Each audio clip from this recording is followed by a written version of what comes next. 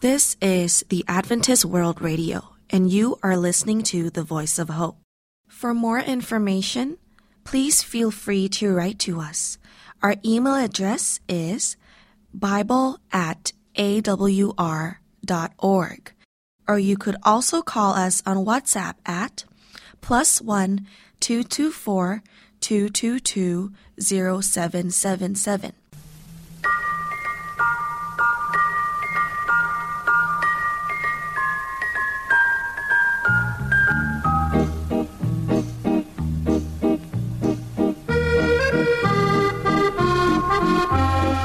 Hello and welcome to Wavescan, the international DX program from Adventist World Radio. Researched and written in Indianapolis by Dr. Adrian Peterson, and produced in the studios of WRMI Shortwave in Okeechobee, Florida. I'm Jeff White. This is edition NWS751 for release on Sunday, July 16th, 2023. On Wavescan today, we return to the radio broadcasting scene in the mountain country of Bhutan in Asia. We'll also have book and radio reviews and more on Wavescan today.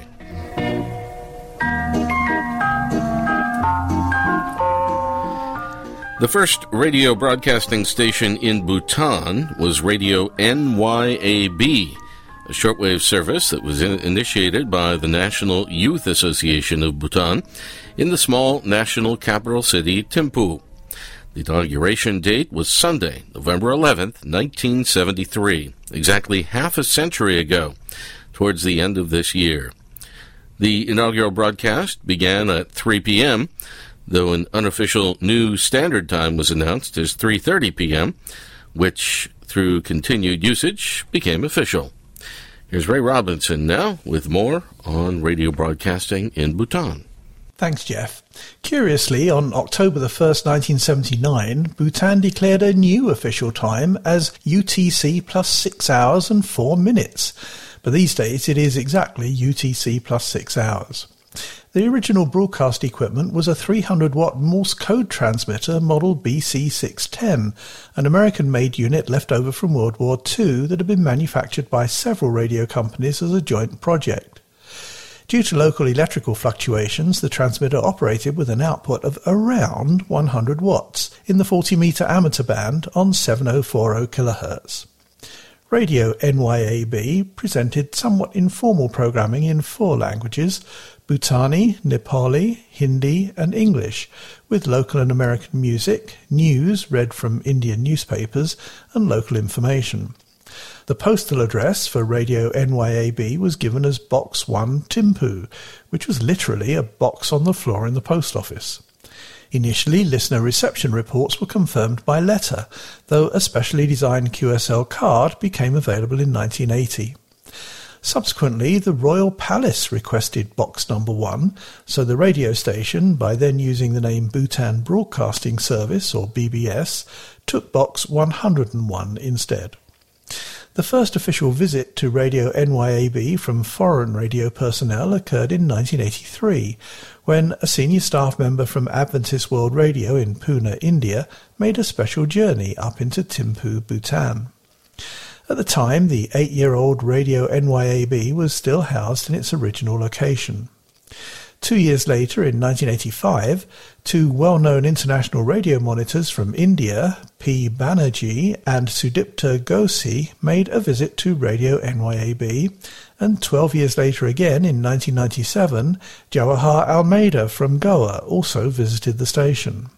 At the time of that 1997 visit, the studios of Radio NYAB, or BBS, were already in their new Thimphu building, and the 2 5-kilowatt and 100-kilowatt shortwave transmitters were already installed on top of the nearby Sangyigang Hill. The program feed from the studios to the transmitters was by underground cable, and also a 20-watt FM transmitter on 96 MHz. Back in 1975, a couple of years after Radio NYAB was inaugurated, a public announcement indicated that 2 50-kilowatt shortwave transmitters were planned for installation, one in Thimphu and the other at Pancholing. 15 years later, a 50-kilowatt transmitter was installed at Thimphu, though the Puncholing station near the southeastern border with India never materialised. During the past half-century, Radio NYAB and BBS, the Bhutan Broadcasting Service, have broadcast their programming over a total of 4 different shortwave transmitters. The first transmitter was the modified leftover unit from World War II, the 300-watt BC610 running at around 100 watts. It was used for national radio communication in Morse code and for part-time program broadcasting as Radio NYAB. The original location for studio, offices and transmitter was in an already existing 2-storey building just off Norzin Lam, up upon a rise overlooking Thimphu. That transmitter was in regular and sometimes part-time fill-in emergency usage for nearly 30 years. Secondly, a new transmitter building was constructed on top of Sangyigang Hill on the west side of Mid-Thimphu in 1985, and a 10 kilowatt Harris Gates transmitter was installed. That transmitter was always operated at half power, 5 kilowatts, and it was taken into full service in 1986, though it was used as a backup when 2 higher powered transmitters were later installed. Thirdly, an aid gift from India provided the purchase of a 50 kilowatt shortwave transmitter from Brown Bovary in France and Switzerland. That unit was also installed at the Sangyigang station, and it was taken into service in 1989. And then the station's 4th shortwave transmitter, a 100 kilowatt Thomson model TSW 2100D, was taken into service at the same Sangyigang location in 2007. The Indian ambassador participated in the inauguration service. However, due to transmitter malfunctions and the lack of staff capability, an experienced radio engineer from India came up to Bhutan to assist in repairs and maintenance 3 years later in 2010 and again in 2014. But with the nationwide spread of a growing FM network, the usage of shortwave was discontinued around 3 years ago in 2020. And thus Bhutan never installed a medium-wave radio broadcasting station. It closed its 4 consecutive shortwave transmitters, and it now operates a nationwide government and private network of 50 or more FM stations. The main studio building's located at Chubachu in central Thimphu. Back to you, Jeff. Thank you, Ray Robinson at the Voice of Hope in Los Angeles. You're listening to ABC Radio Australia. Yours in the Pacific. Welcome to Island Music on ABC Radio Australia across the Pacific. This is Rick Howe with you, bringing you the finest in reggae, dancehall and Pacific music.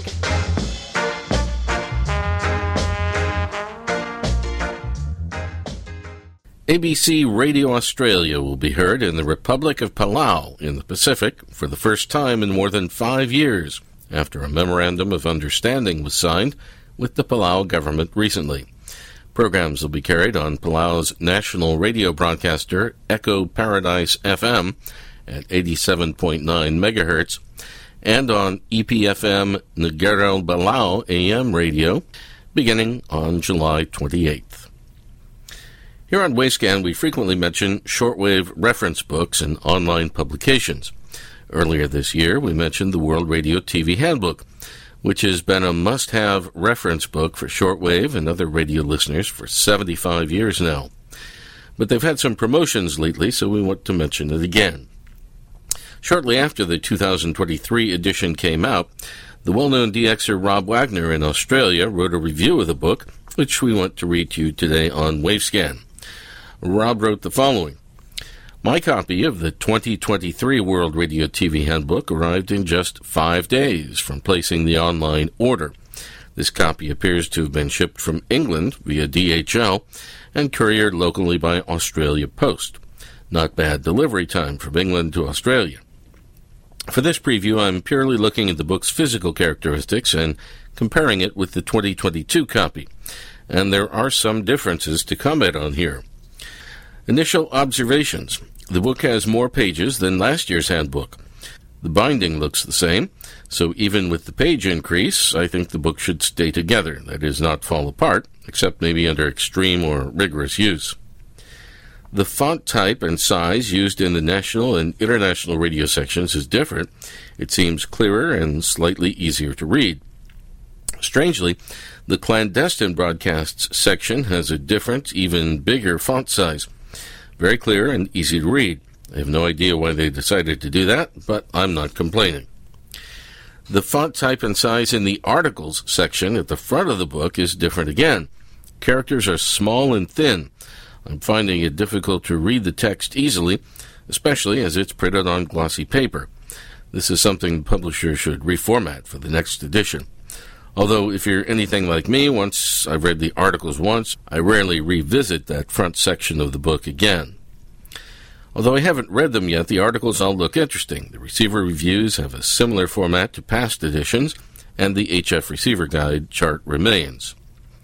The maps section appears to have had a little refresh. The colors are a little stronger, although I preferred the map colors of the previous edition. But interestingly, they have identified more transmitter sites on each map, which is a good thing. The back end of the book has the usual sections. However, it's noticeable that there are fewer advertisers this time around. This may well be because until last September, we all assumed that the World Radio TV Handbook was finished. Now that it has been rescued from oblivion by the new publishers, advertisers may well return to the handbook pages. It's great to see that most of the regular contributors of the book remain, and a significant number of new contributors have joined them. This is a good thing. As a way of recognizing their contributions, there's an extra page titled Hall of Fame, a nice touch.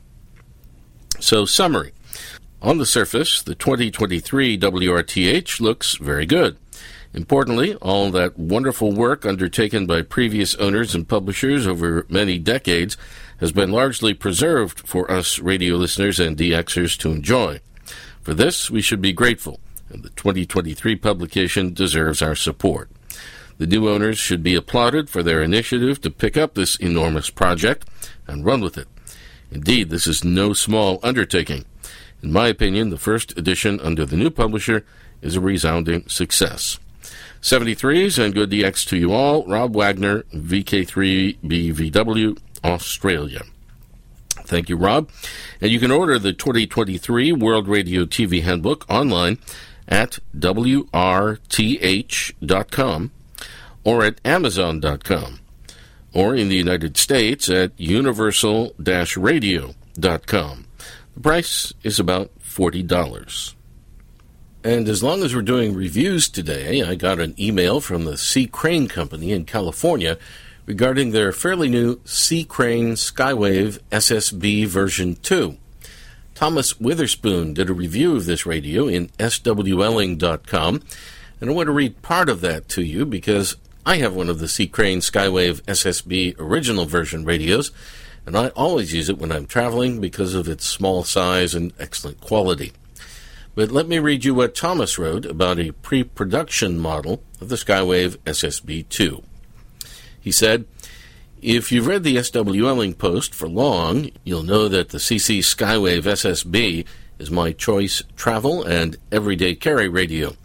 I prefer it over any other portable I own, and I do have quite a lot, because it's so insanely useful, efficient, lightweight, compact, and durable. I've taken the CC Skywave SSB and the original CC Skywave on more travels than I could possibly remember. So what's so great about the Skywave series? When I fly, I take only one carry-on bag. It's so compact it can fit under the seat in front of me in any type of commercial aircraft. I firmly believe there is no freedom like one-bag travel. While others are stressing over where to stow luggage, how to carry it all, or why their checked-in luggage didn't arrive at the destination, I'm cruising through the airport and to my destination unhindered. The key to successful one-bag travel is only carrying what you need and focusing on items that are multifunction. Me? I need a good multi-band radio. The CC Skywave SSB is the most comprehensive compact portable I own. It's truly a Swiss Army knife of a receiver. Here are the bands and features that I appreciate. AM or medium wave has 9 and 10 kilohertz steps selectable. FM broadcast with an expanded FM range when in the 9 kilohertz step mode. shortwave coverage, airband to listen to air traffic control and air communications, weather radio with alert. This functions brilliantly in the U.S. and Canada. A proper clock and alarm that can display in 24-hour time. It uses 2 common AA batteries that can even be internally recharged if they're NIMH batteries. It even has a squelch feature for scanning, say, the airband. All of this, and it's also one of the best-performing compact radios on the market. It's a capable radio for portable DXing right out of the box. So what's in version 2? CCrane is all about small improvements to their product line based on customer feedback. Instead of coming out with a new radio design every 2 years, CCrane focuses on incremental upgrades to their existing models. The CCrane Skywave SSB 2 has a few upgrades. Shortwave external antenna jack can significantly improve shortwave reception when used with an external antenna. The SSB2 now even ships with an adapter for long wires. The new micro USB port, the old one was mini USB, includes improved in-circuit battery charging for AA NIMH cells. A higher quality speaker along with slightly more audio amplification, and longer feet on the bottom of the radio for better stability. So that's an abridged version of Thomas Witherspoon's review of the CCrane Skywave SSB2 receiver. And you can find the full review on the website swling.com. The price of the radio is about $170 US, and it can be ordered from the CCrane website, which is CCrane.com. That's CCrane.com. CCrane delivers to some locations outside the United States, but CCrane radios can also be ordered internationally from Amazon.com. Looking at Amazon's U.S. website a few days ago, I saw they had the CCrane Skywave available, but not the SSB version. The CCrane Skywave regular version is about the same as the SSB version, but without single sideband reception capability. And it's only $90 on Amazon.com. So if you don't care about SSB reception, the regular CCrane Skywave radio may be just fine for you. Today we're going to present another segment of Jonathan Marks's Media Network Vintage Vault. Jonathan was the host of Media Network on the now-defunct Radio Netherlands, one of the world's major shortwave broadcasters for many decades. Jonathan says, COVID disrupted just about everything for me, and by New Year's Day 2023, I started wondering if there's any value in continuing the Media Network archive I built about international sound broadcasting in the 20th century. What has always kept me going is unearthing the stories of the past and bumping into amazing people like Dr. Graham Mytton, who I knew in the 1980s as head of BBC International Audience Research. A year ago, I had the chance to have a Zoom call with him. Only now have I found a moment to start montaging it. But you be the judge. Is this oral history still relevant in 2023? Here's Jonathan. It's now over 10 years since BBC World Service left Bush House on the Strand in London. And as they were leaving, I remember iconic posters that were in the windows were gradually removed. One always sticks in my mind because it was the philosophy I used at my work at Radio Netherlands. Audiences are at the heart of everything we do. That also reminds me of fantastic conversations with Dr. Graham Mytton, whom I knew as head of audience research at BBC External Services. A specialist on Africa, I still have many questions about how the BBC's international service researched its radio audience at the end of the last century. So when I discovered Graham had a Zoom account, I grabbed the opportunity to link up. Graham, first of all, it's great to see you after all these years. It's good to see you, Jonathan, as well. We've known each other now, I reckon, about 45 to 50 years, something like that, which is quite a long time. It's more than half your life and more than half mine. Indeed. So let me start, first of all, by asking for a bit of an introduction. I'm curious about how you became so fascinated by international audiences and how you gradually found your way to the BBC's external radio services.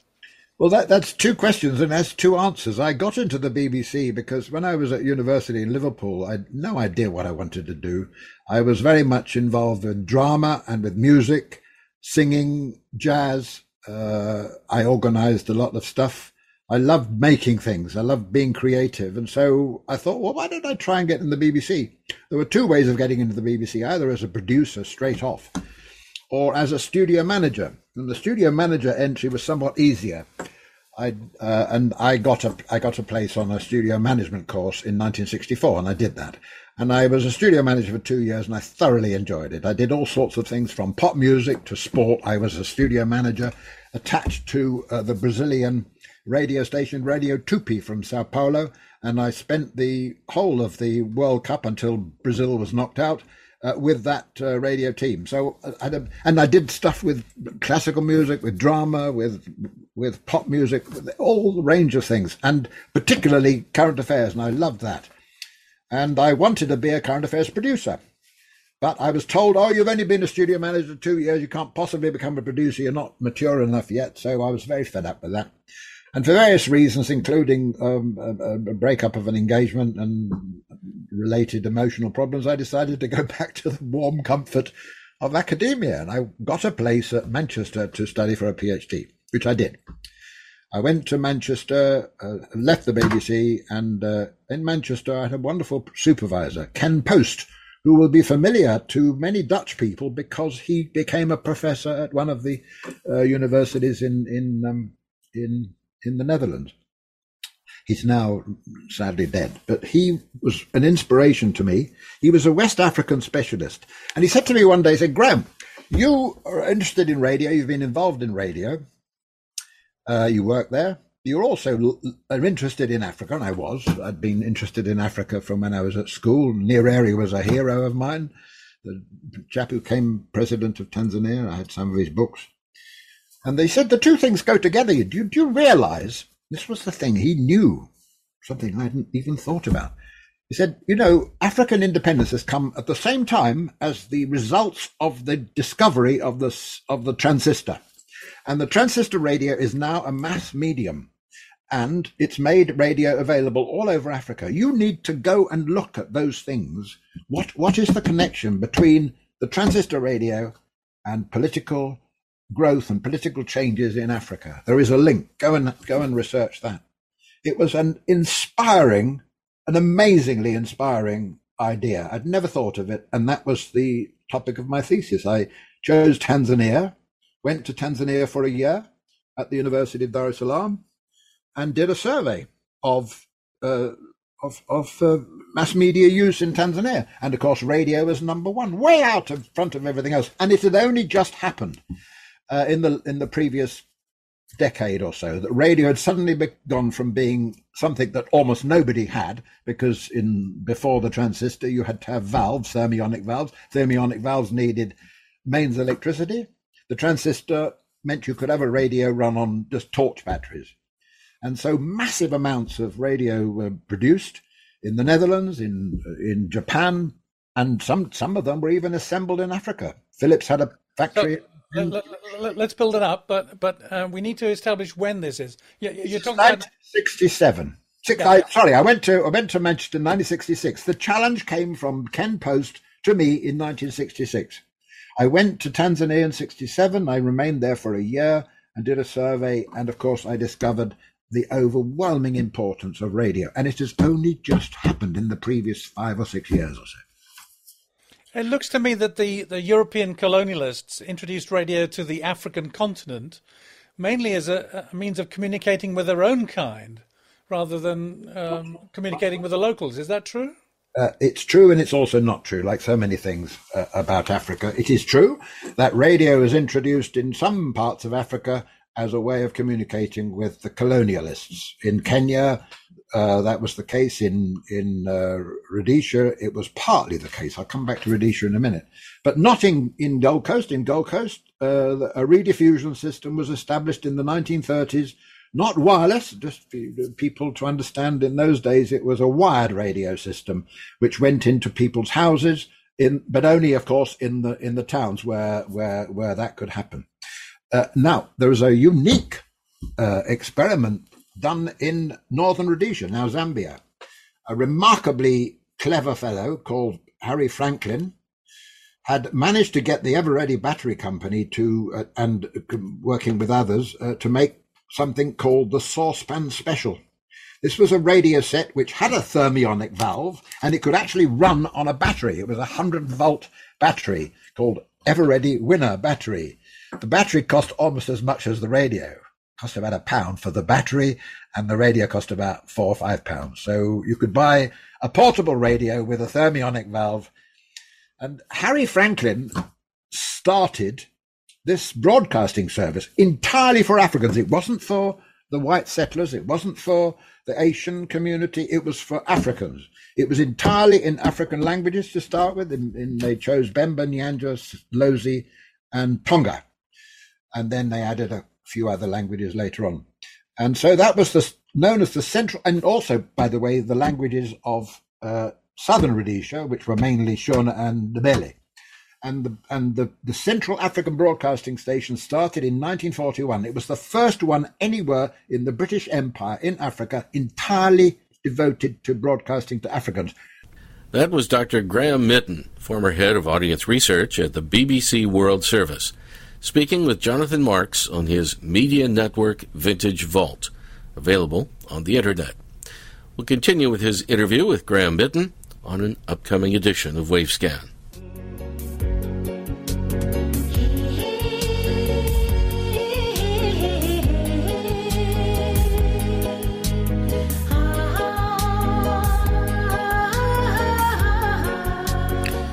And we end today's edition of Wavescan with music from Bhutan, from the Bhutan Broadcasting Service. Thanks for listening to Wavescan, the international DX program from Adventist World Radio. Researched and written in Indianapolis by Adrian Peterson. Tune in next week for a very special edition of Wavescan, a special report by Ray Robinson on the Voice of Peace anniversary. Wavescan is heard weekly on KSDA in Guam, AWR relays in various locations, WRMI in Florida, WWCR in Tennessee, Voice of Hope Africa in Zambia, and IRRS Italy. Send reception reports directly to the station you're listening to. Reports for KSDA and AWR sites should go to qsl@awr.org. Other correspondence, not reception reports, can be sent to wavescan@awr.org. I'm Jeff White at WRMI Shortwave in Okeechobee, Florida. Till next week, good listening, everyone.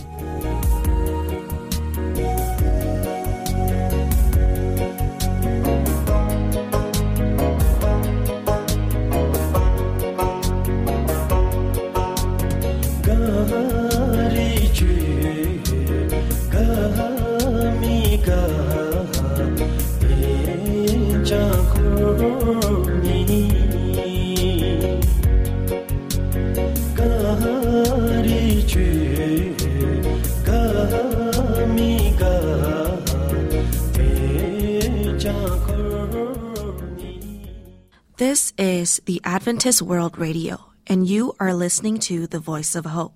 For more information, please feel free to write to us. Our email address is bible@awr.org, or you could also call us on WhatsApp at +1 224 222 0777.